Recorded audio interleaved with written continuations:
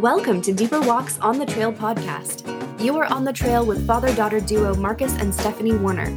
I'm Stephanie, and I'll be talking with my father, Dr. Marcus Warner, as we discuss topics that help you stay on the trail to a deeper walk with God.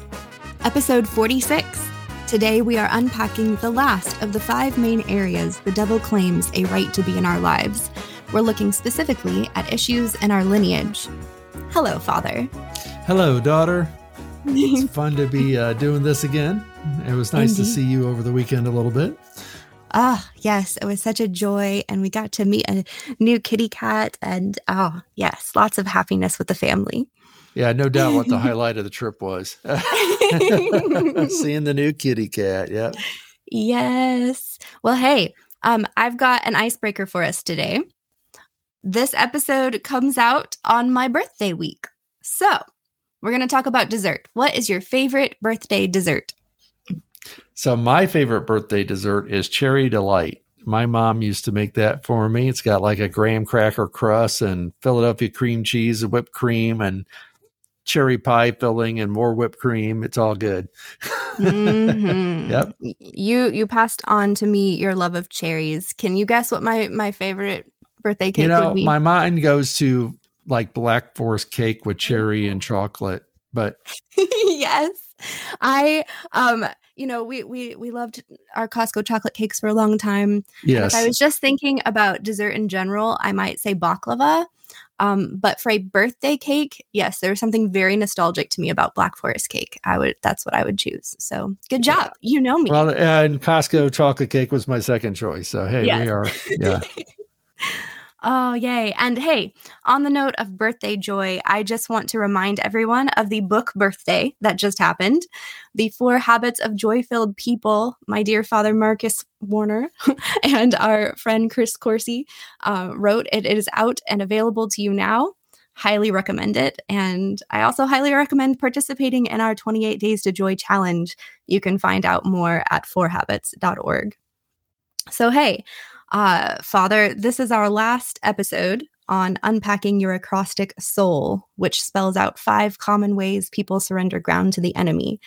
We're walking through how to recognize these areas and how to reclaim that surrendered ground. So we are on to our final L, lineage. Let's start by setting up a biblical understanding of lineage. Sure. Well, in our Western culture, we tend to be very individualistic. And we tend to think that I am the creator of my own destiny and what I do affects me, but why should my life be affected by other people? And yet when we get to it, there's some obvious ways in which the family line I'm from has a profound impact on who I turn out to be, just from the environment that we're in. But you take this even further biblically, and the Bible has a lot to say about generations being culpable and future generations being culpable. And what's interesting here is you just start with the Torah. And in the Torah, there's this interesting command that says that Moabites and Ammonites are not allowed into the tabernacle for 10 generations. Now, that's a very specific thing, right? It's like, it just always intrigued me. It's like, well, one, why 10 generations?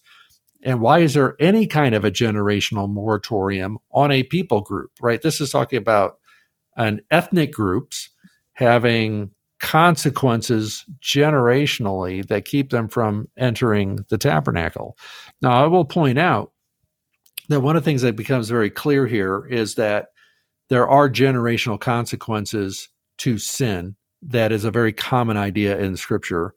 Second is that this doesn't mean that individuals within the Moabites and the Ammonites could not be saved during just 10 generations. Just want to spell that out because we know this because Ruth is right in the middle of that 10 generations. So Ruth, who married into the Israelite community, would not have been allowed into the tabernacle, even though she was a convert. But it didn't mean she couldn't be saved. But it just means that there are consequences. And we see this like in the life of Jesus. He talks about this generation, the generation of Queen of Sheba's generation will rise up against his generation. And it's just very interesting way to talk about it. It's like this generation is going to bear consequences for everything that's come before. Well, we even see where the prophets, it's told that because Manasseh was so wicked and he was so depraved in the way that he sought the pagan world and the sexual immorality, violence, and paganism that he combined in his reign, that it says exile had become inevitable. But what's interesting is that God postponed that judgment for a generation because of the revival that happened under Josiah. That revival postponed it, but it still came a generation later. We just start off by saying the Bible has a whole lot more to say about generations, the generational consequences and things being passed on from one generation to the next than we might think. On the flip side of that, is there generational blessing? Yes, obviously. So in the Ten Commandments, it says that God, sends the punishment for iniquity to the third and fourth generation, but that he extends his blessing to 1,000 generations. And so it's like the idea is begrudgingly, I have to, justice demands that there be consequences on this, but his mercy is going to cut it off after 3 or 4 generations. He says, but I love to bless people, right? So there's going to be generational blessing. Mm-hmm. And we see this a lot too. I saw an article several years ago about Jonathan Edwards and the generational blessing in his family line and how many of his descendants went on to be very successful, influential people. And there's just a blessing on the family. And so we see this often. Interesting. So I know sometimes people still wrestle with this understanding of lineage. Like it seems unfair, or like why would what one person does affect, a whole group of people or your lineage? And so could you talk maybe about some of the problems people have with lineage? Well, the Bible comes right out and says, in Ezekiel, that God does not punish the son for the father's guilt, nor will he punish the father for the son's guilt. Like the idea is like, if my dad commits murder, I don't get punished for that. But what it's talking about is in the legal justice system. It's saying that if my dad commits murder, I can't be punished for the murder that my dad commits. Right? If I commit murder, he can't be punished for the murder that I commit. You're punished for your sin. However, if my dad had committed murder, would that have any impact on my life? Would there be buried? Yeah, I'd live with a whole lot of a different reality around me because of what had happened in my ancestry than I currently have. And this idea that there are consequences that get passed down is a very real thing. And so I think there's a difference between somebody being culpable in a court of law, which is not fair and does not happen, and God's very clear about that, and this idea that there are negative consequences that get passed on, which is a very different thing. Well, so on one hand, you have the family systems issues that develop. And on the other hand, you have children who learn the ways of their fathers. And so they continue the sins of their fathers.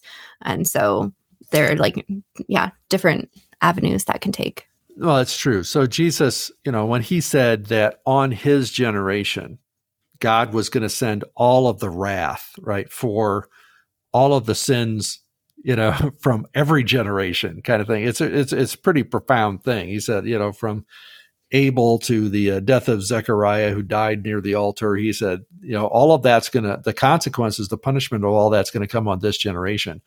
Well, the reason is because this generation continued in all of those sins, right? If his generation had received him as Messiah, had recognized the day of God's visitation and repented and embraced what God was doing, that wouldn't have happened.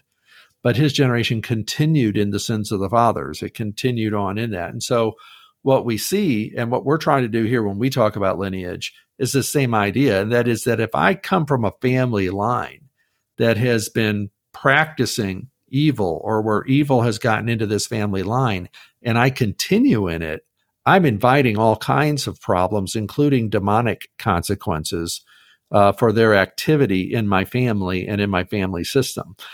So this is precisely what we're encouraging people to do, is to cut that off, repent of that, and be done with it. So we actually see a few examples of this in Scripture, where Nehemiah in chapter 9, for example, he prays and he confesses the sins of his forefathers. He said, look, you sent us into exile justly because of the sins of our fathers. And yet here we are beginning to step into those same sins again. So I repent not only of the fact that we're stepping into them again, but I repent of what they did and say it was wrong. And so we do see Ezra do something similar, and David making this interesting thing. Like, I was steeped in sin when I was born. Like, it's an interesting idea. How can a baby be steeped in sin when they're born? To me, that's generational. And we're talking about demonic elements of this. There's also that intriguing story in the Gospels where a boy sometimes throws himself into fire and sometimes into water. And you're like, well, what would give permission to a demon to have that level of impact on a child, right? Because this was a young child. Probably not something the child did, right? It's probably something that gained access in a different way, either through a curse being put on the child or through something being passed down to that child generationally. Right. Well, it makes me think of an extremely severe case, but of Elaine. I don't know how much you want to say on. I have talked to people, especially in occult, where you have generational occult in the family, and they're intentionally trying to pass this down. And so, Elaine told me a story of we're talking about Elaine Pakala. She's a friend of Deeper Walk. She's runs Lydia Discipleship Ministries, and has done a lot of teaching for us on ministry to the deeply wounded. But she told me about this idea of intentionally passing on spirits from one generation to another in an occult system, where a grandfather would literally place the hand of a granddaughter on the hand of a deceased grandmother and pray, may all the spirits that were in my deceased grandmother pass to my daughter. That's a pretty profound thing. And that makes sense because it's actually being invited to transfer to the next generation. That's like a blend between occult and lineage. Yeah, that's like a blend between the occult and lineage. That's a summoning exercise. Mm-hmm. So what we're talking about is a little less severe than that. It's more of something that is automatically present, because I look at it this way. It's like if my grandfather, my grandfather got in some gambling debt. On one side of my family was my great-grandfather. And so he opened a door from that. So let's just say that he never repented of it, that he just continued in his gambling and his problem ever since, and he never turned away from that. And then it passed down to the next generation. What you would look for is in the next generation, is there any kind of, is it gambling or maybe some other addictive behavior that created problems for the family? And did that pass down? Do you see it in the next generation? Or I know, for example, my dad worked with a lady whose husband had been a pastor who divorced her and abandoned the family. Turns out that his father was a pastor who had divorced his mother and abandoned the family, and his grandfather had been a pastor who had divorced his wife and abandoned his family. It was now the third generation, right, of pastors divorcing and wives and abandoning their families. And so you're like, is that just environment, or is there something else going on there? And what we're saying, from what we've learned about how spiritual warfare works, is that demons don't say they're in enough trouble, I'll stay out of it. So it's like, if I've got all these environmental issues, demons will take advantage of those environmental issues. But there's also something legal going on here, where demons will say, I have a right to be in this family because I was invited into this family and nobody has ever kicked me out. Mm-hmm. Now, that doesn't mean that everybody born in that family is born possessed. That's not what we're saying. But they are born in a soup, so to speak, that includes demonic activity in the environment. And because of that, they're going to have to deal with things they wouldn't have to deal with because of that. So one of the most concrete ways where I saw this at work was in adoptions, where someone would adopt a child who came from an entirely different lineage than theirs. So maybe they were 4 generations devout Christian and a lot of divine blessing in their family, but they adopted somebody out of a very broken family system. Maybe there was paganism or false religion in that family system. And now they're like, what do we do? Well, one of the first things that we often recommended was you need to cut off the generational inheritance, the spiritual generational inheritance from the family line they were born into, and then bring them under the the spiritual family inheritance of your family line. So I know, for example, my dad used to tell the story of a boy who had the reputation of being a quote unquote holy terror. And he just drove everybody nuts. And his parents found out about this idea of cutting off lineage or generational iniquity. And so while the boy was sleeping, the father went into the room next to him and prayed and said, I hereby cut off all spiritual inheritance from this boy's birth family. Right. And I command those demons to leave now. And the boy literally flew out of the bed and landed on the floor. Wow. And he woke up and he was like, what's going on? And his dad's like, don't worry about it. I'm just praying for you. It's going to be okay. Tucked him back in. The next morning, this boy came down to breakfast with a different demeanor. That Friday, the teacher sent a note home with the boy saying, I don't know what's changed in your home, but whatever it is, keep it up. This is a different kid. Right. And it all came back from breaking the spiritual inheritance that had been passed down through the birth family. Now, in this case, he had been born into a family that practiced a false religion. And so they had to cut off all of these religious spirits from that false religion. Well, because again, with the blend of a cult, usually when you see something as dramatic as flying out of a bed or something, it's because there's a cult involved. Yes. Yeah. Absolutely. Can you tell maybe another story for maybe people who suspect there's some lineage involved in their own lives, but want help exploring like cutting it off or? Yeah, I basically start with the assumption that there is generational or lineage issues in any family.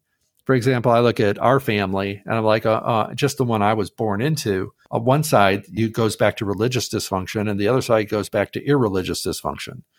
And so we will pray to cut that off. It said any ground that was given and any door that was opened from, the anger and the rage in this family line that led to divorce, or we cut that off.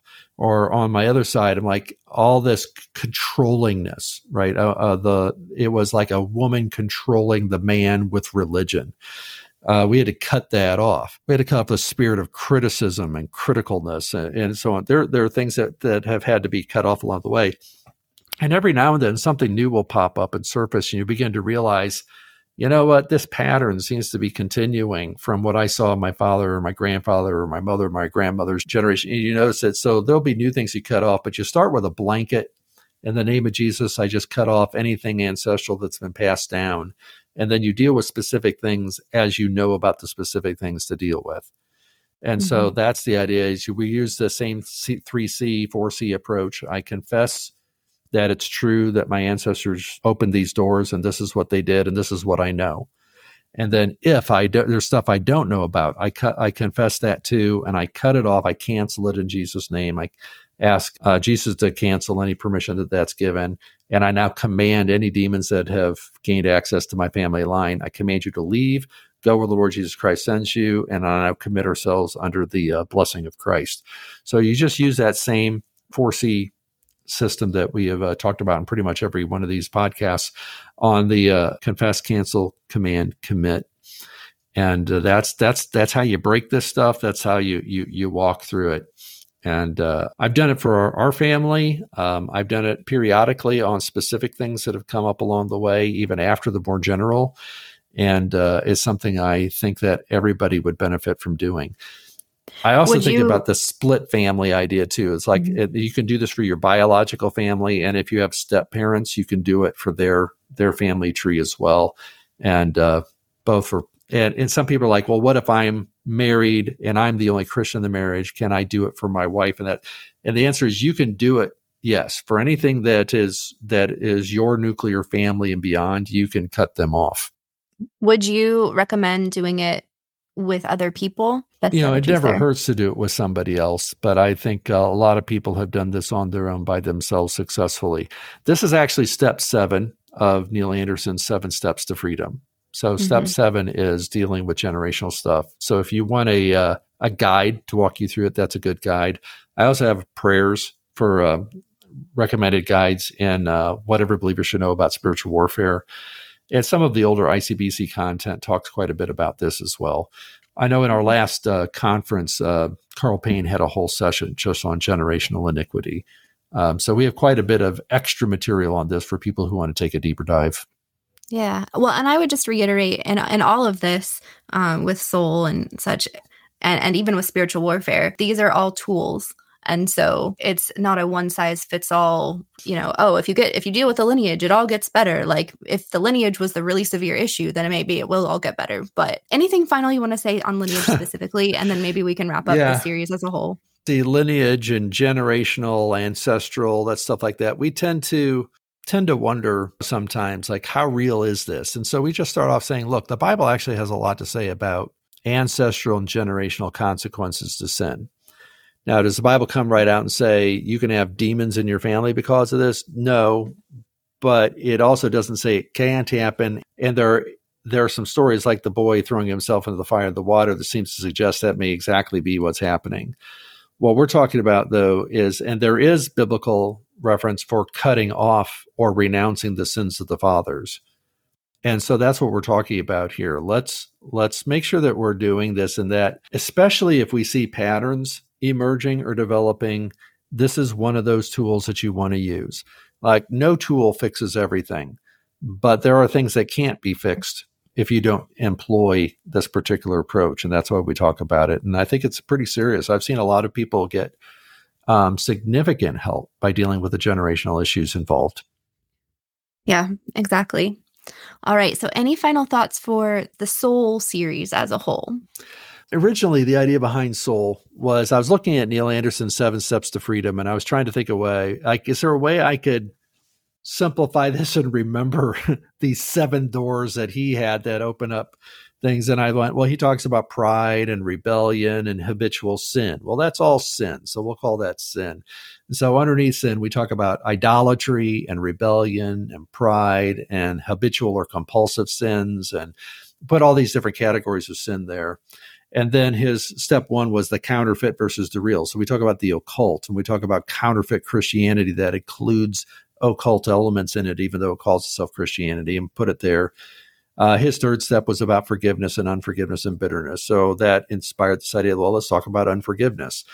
And then there's lies that we believe. And again, he's got a step there on deception, and we're just taking that and unpacking it in a little bit different way.